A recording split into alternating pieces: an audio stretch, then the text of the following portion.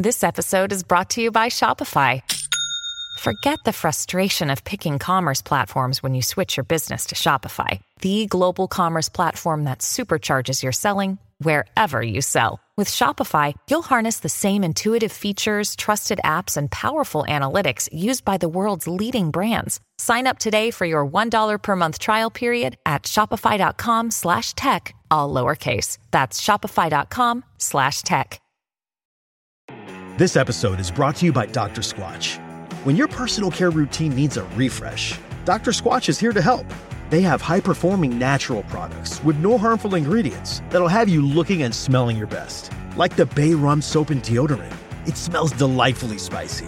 And right now, they have an amazing offer for new customers. Get 20% off your first purchase of any amount or a subscription order by going to drsquatch.com/Spotify or use the code Spotify at checkout. Vacation alert from the 3-row Jeep Grand Cherokee L. Mama and Papa want to go hiking. Los abuelos want to relax at the beach. And the kids want to go to the amusement park. With seating for up to 7, you and your loved ones can enjoy all these adventures and more. Jeep. There's only one. Visit Jeep.com to learn more. Jeep is a registered trademark of FCA US LLC. Hello. Before you start listening to this week's Science Focus podcast, we would just like to let you know that the content in this episode might not be suitable for all ears and ages. Listener discretion is advised. I was really curious to see how we got to this point where we're actually starting to see the manufacture and sale of such things. And so I looked at the history of it all. Where does it come from? Where does this idea of the artificial partner come from? What stories are there?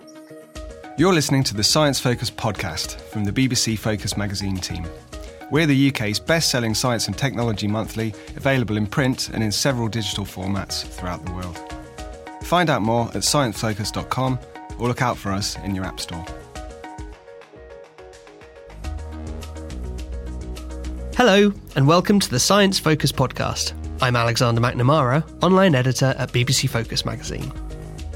Dr. Kate Devlin studies the way sex, gender and sexuality are incorporated into artificial intelligence. In 2016, she ran the first ever sex tech hackathon, and she co-chairs the annual Love and Sex with Robots convention. As our ability to develop human-like robots is continually advancing, Kate's investigating what the rise of intimacy with AI means for us. For her new book, Turned On: Science, Sex and Robots, she's looked into the history of artificial companions, explored our gradually changing attitudes towards sex tech, and chronicled the development of the world's most advanced sex robots. Now, she's here to tell us what it all means. Who benefits from this new tech? And who suffers? How will this impact relationships between humans? Here's BBC Focus editorial assistant Helen Glennie, talking to Kate Devlin.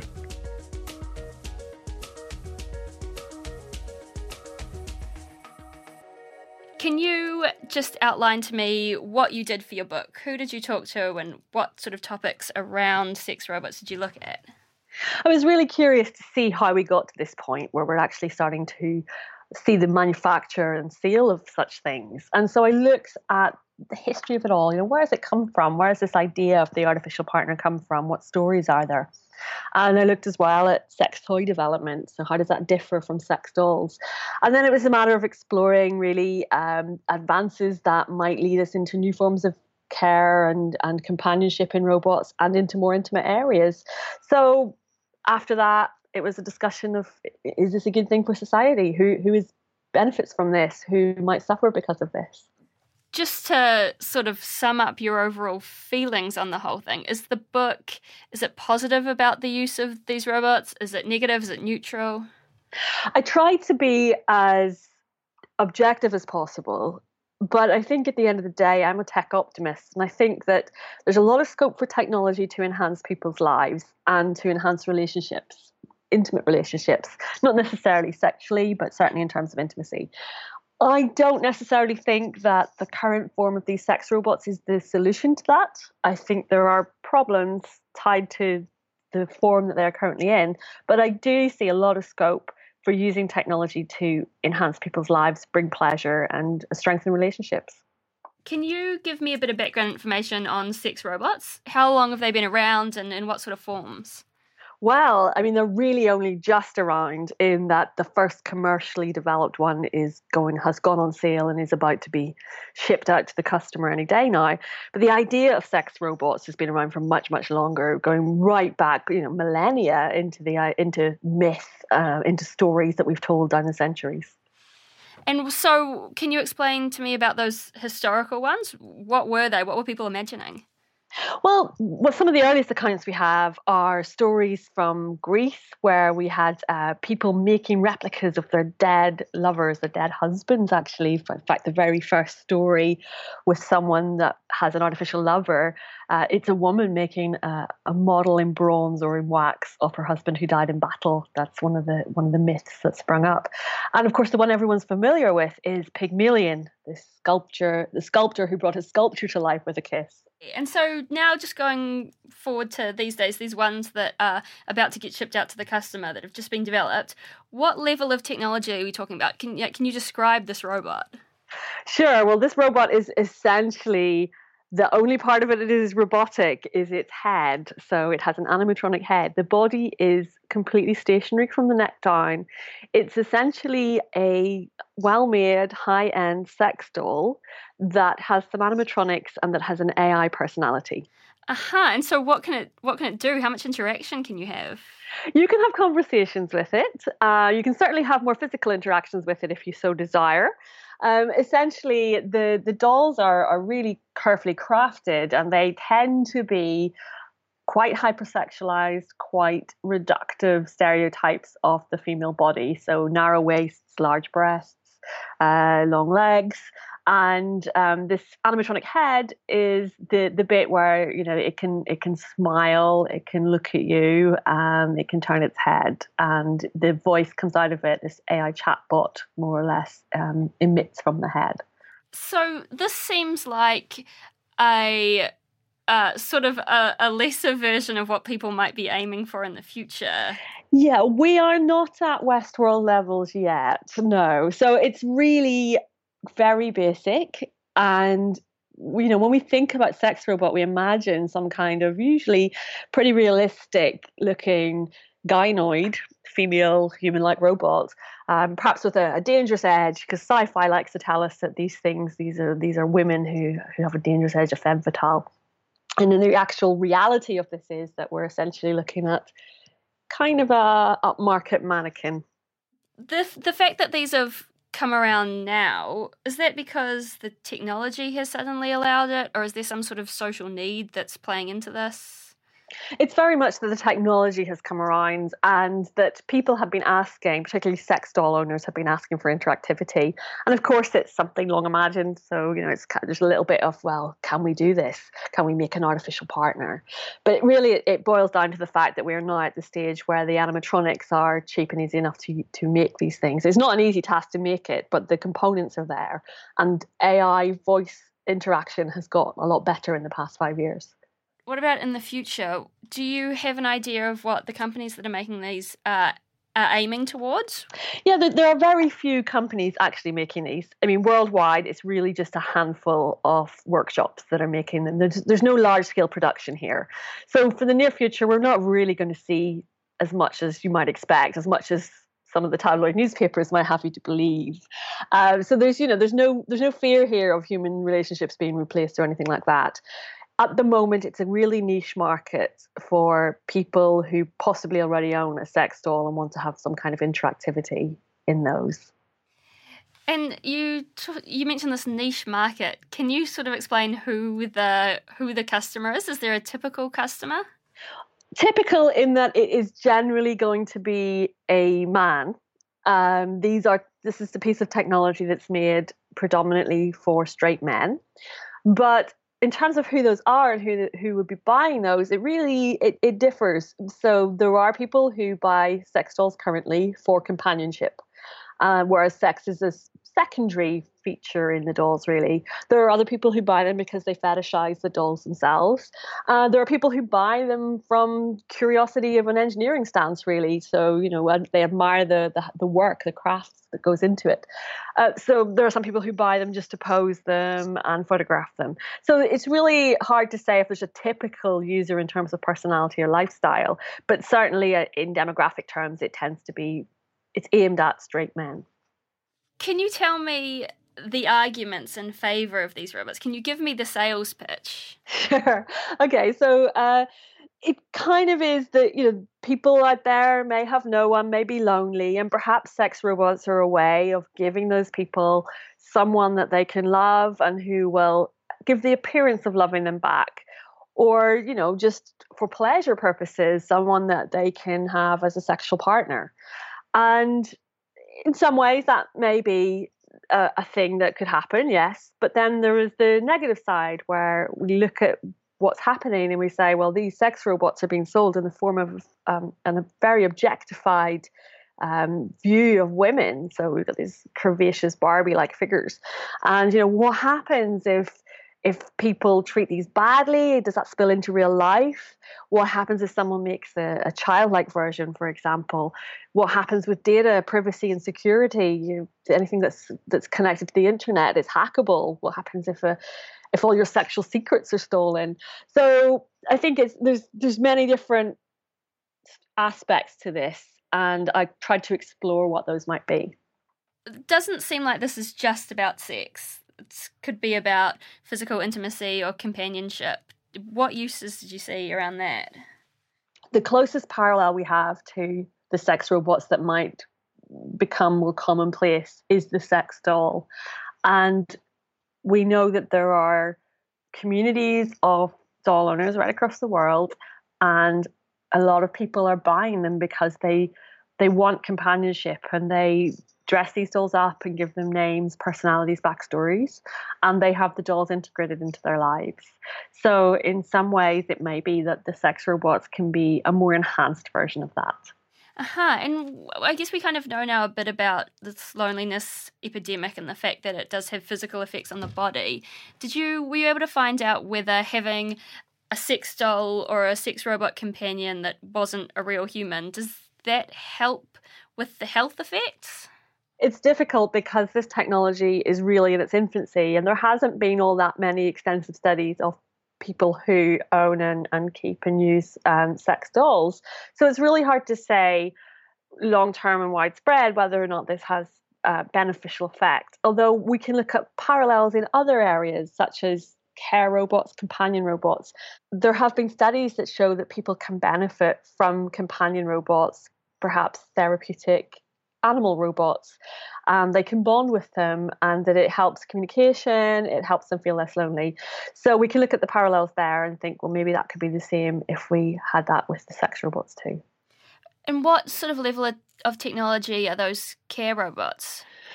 Care and companion robots differ in terms of how they work. So the most common ones that have been looked at are things like Paro the seal.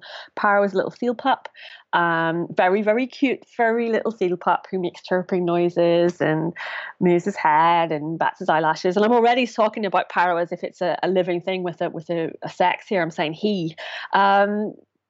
But it's quite convincing. It is like having a little pet that doesn't need to be fed or cleaned up after. And people really do bond with Paro and stroke him and talk about him.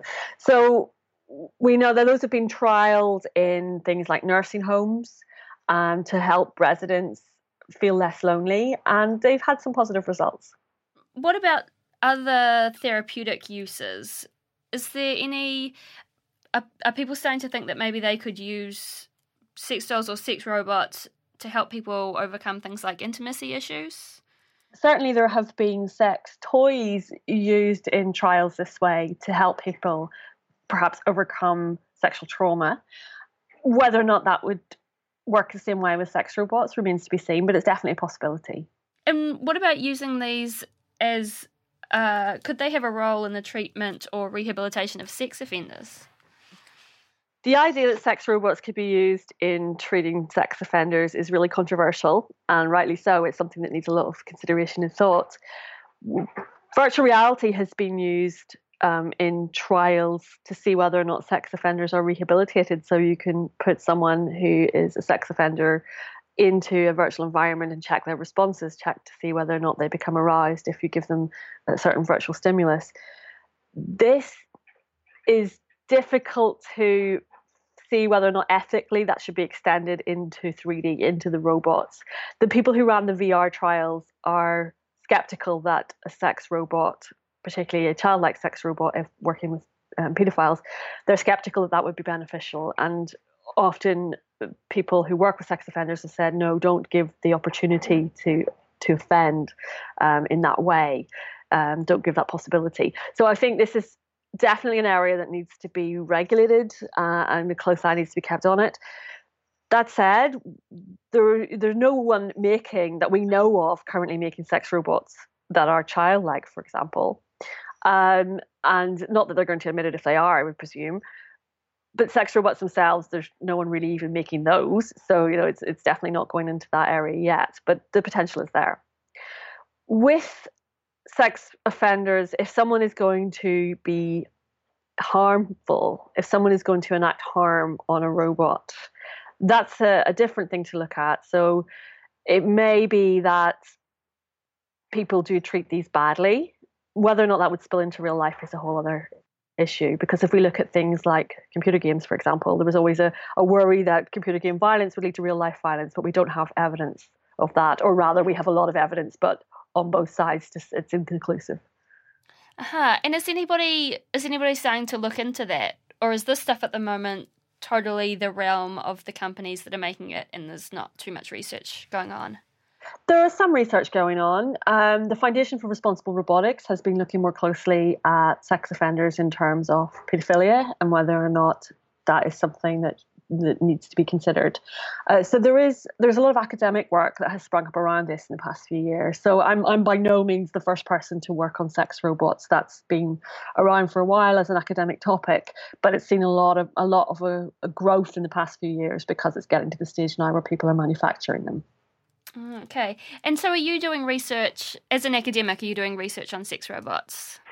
Yes, in terms of this, the book really recounts the sort of theory behind it all, but I work also in AI ethics and I look at whether or not the developing technologies are beneficial or what we should be considering when we develop technology. So it ties in with that. It sits within the broader field of AI and ethics. Okay. And what specific things are you looking at in your research group at the moment? Sort of things that I'm particularly interested in are issues around gender bias in technology. That's obviously illustrated really well by this hyper-female form of the sex robot. So in a way, we can look at sex robots as being a kind of microcosm of the tech industry in that it's geared very, very particularly towards a group of straight men. There are a lot of also of race issues coming in there as well, of ethnicity, where the dolls are by and large white and blonde. So we can see that those sort of factors at play that are at play also in Silicon Valley, in larger sites of tech development.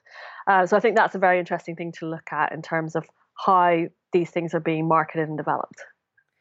Yeah, definitely. So what do you think's going on around those social effects? Do you think these dolls, because they're being made in this Barbie-like, tall blonde form, are they encouraging sort of weird expectations around what people should be looking for in a partner or anything like that?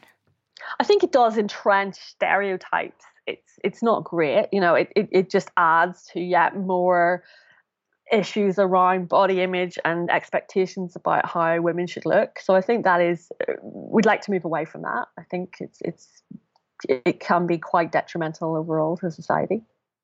And is anybody starting to move away from that? Well, I've tried. So in 2016 and 2017, along with my students at Goldsmiths, I ran a sex tech hackathon. And a hackathon is where you get people together for usually 24 or 48 hours. and they develop new technology, they prototype new technology. So we brought together people from all walks of life, so not just students, all ages, from different backgrounds, designers, techies, psychologists, artists, musicians. We brought them all together and said, what can we do to make technology for intimacy that isn't based around a human form? And it was fascinating to see these developments, these new forms of technology that weren't just focused on sex, but also on intimacy more broadly, but to see what could be done when people thought, how can we make technology that responds to us in a sensual manner or in an intimate manner, or that connects two people? Yeah, that's quite an amazing brief. What did people come up with? Oh, amazing things. So we had people who repurposed existing things. So we had someone who hacked a vibrator so that it would buzz along to a bass line of a musical track. We had a group that did soft robotics. They made a product that was almost like tentacles made out of silicone, and these tentacles would squeeze a body part. You could put it on your body and it would hug it.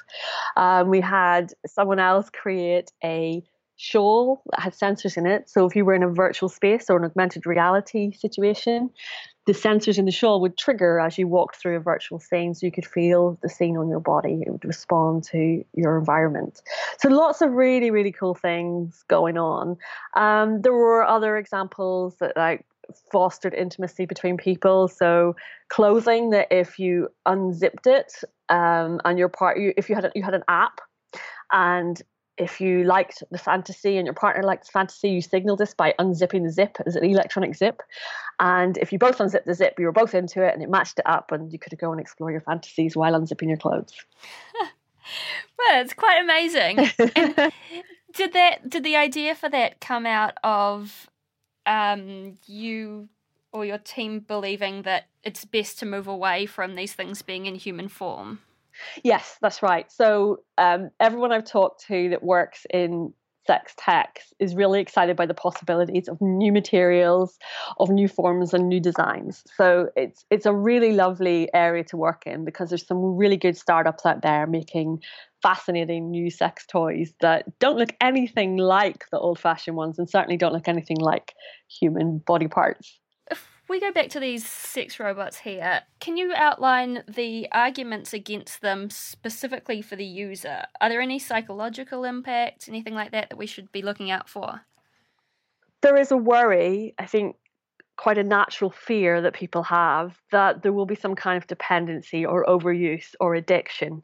And we hear that about all forms of technology. I mean, the current thing is that we're all too addicted to smartphones, for example. And in some outlier cases, that may be true. There are people who don't know when to stop and put down their phone. I'm occasionally guilty of it myself. There are people who get addicted to video games, for example. So we know there are outliers where people can't moderate their behavior well, and it could be that they would suffer from this. I think a very compelling argument is that the ideal relationship is a human-human one, not a human-machine one. I completely understand that. I honestly don't think that sex robots are going to replace human-human relationships at all. I think they can enhance those, and I think they may be a substitute at times where that's not a possible thing to have. But I certainly don't think we're going to go down the route of seeing people replaced by robots in our intimate lives. Do you think there are some situations in which the human-human relationship is not the best one? Yeah, I mean, maybe not the best one, but there are certainly times when a human-human relationship is difficult, or if it's perhaps if it's a toxic relationship. And it may be that people are in long-distance relationships, or there are issues around what people want to do in those relationships. And maybe this is a way of introducing technology that can enhance the relationship. Can you just go into that a little bit further and explain how a robot would be used in, say, a long-distance relationship? Okay, so there are some examples of people using sex dolls in long-distance relationships. And so if they've not got someone around, they have this companion instead as a kind of a proxy, really. Moving away from robots in particular, there's a lot of smart sex toys these days that can be used over the internet. So you could have a sex toy, your partner who is elsewhere in the world can control it via the internet. So you're able to have that experience together while not in the same place. So perhaps it could be used like that. Is anybody looking at issues around consent with sex dolls or robots? I imagine that these robots, they're not sentient beings. They don't need to give consent. Are you looking into that? Is there anything going on in that area? Yeah, this has been a concern that gets flagged up a lot as well. So there was talk in the newspapers about a sex robot called Roxy, who had a mode called Frigid Farah. People got really worried about that and said, surely if this robot has a frigid mode, this means it's basically enacting rape upon a robot. Well, obviously, it's a machine. That's not the case. The thing about consent is, we don't need to ask consent from a robot right now because they are not sentient. Or they may never be sentient. But perhaps we should be modeling consent as a reflection of what we expect in society. And in fact, one of the manufacturers, one person who makes sex robots, who made the Samantha robot, he was building consent into Samantha so that you had to kind of woo her in order to be able to actually have sex with her. So it is possible to incorporate the idea of consent into a robot, into a machine. That is possible, and it may be something that is desirable. Do you think if use of these robots becomes mainstream, there will be any efforts to regulate around things like consent? Like, are there any governing bodies where, this would come under their jurisdiction? No, there's no governing bodies for this kind of thing at all. Countries will have laws. States will have laws over what is and isn't acceptable. So some countries have already banned sex dolls. Some countries don't allow sex toys, for example. In fact, AI ethics as a whole field runs into this problem all the time because there's no regulating body. And so corporations like Google or like Facebook, they don't have to adhere to any standards currently around the development of their AI. So we're definitely not going to see it in terms of standards to adhere to for these robots. In terms of regulation, broadly speaking, in terms of AI, there's certainly a lot of work going towards how we would do that.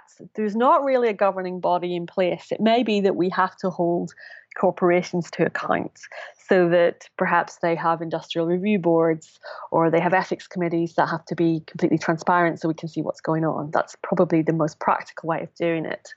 And when it comes to things like AI and weaponry, autonomous weapons, then we do have things like the UN who can be brought in to look at that and make decisions as well, or people can, countries can sign up to that, to certain codes of ethics. So it's a very, very hard thing to do because there is no human set of ethics that is set in stone. We don't all have a unified code of ethics anywhere. So it's very, very difficult to think about how you would, first of all, decide on a set of ethics and secondly, program it into a machine. So can we talk a little bit about the companies that are making these robots, the people who are making them? Did you talk to the people who are making them about where their motivation to make them came from? Yeah. So I went to visit the Real Doll workshop. Abyss Creations, who make Real Doll, are also the company who've brought out the world's first commercially available sex robots. And I went there to see what the development process was like last year. And I spoke to Matt McMullen, the CEO of the company, and he explained that the one thing he had been asked for when making sex dolls was some form of interactivity. So his customers wanted to see some form of interactivity. And so they decided to start working on that. With other developers like Sergio Santos, who made the Samantha robot, he was very interested from an engineering point of view. So he wasn't interested in creating the actual doll. He wasn't interested in creating the body.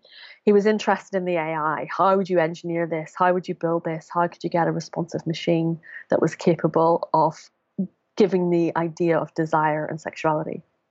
Do you think that this is something that we should be taking seriously? Can you imagine a point 20 years down the road where these are mainstream? Right now, I think this is an incredibly niche market, and I don't see it changing much in the near future. This is really, there aren't many people making them. There aren't many being made. We don't really have an actual one in existence, beyond pre-orders and prototypes. So no, I don't see this as being a big market. I think there's much more scope for creating intimate technologies that move away from this human form that is so difficult to make, and into more abstract forms, into more immersive experiences, into more wearable technologies. That was Kate Devlin talking about the rise of sex robots. Her book, Turned On, Science, Sex and Robots, is available from Bloomsbury Sigma now. Thank you for listening to the Science Focus podcast. In our December issue, we dig deep into the surface of Mars and explore what NASA's InSight mission could help us discover about the structure of the red planet. We also investigate how nuclear fusion could provide us with unlimited energy and what will happen once the International Space Station ceases operation. The magazine is available now, and there is, of course, much more inside. And remember, if you like what you hear, then please rate, review and share with anybody you think might enjoy our podcast. Also, if there's anybody you would like us to speak to, or a topic you want us to cover, then let us know on Twitter @ScienceFocus.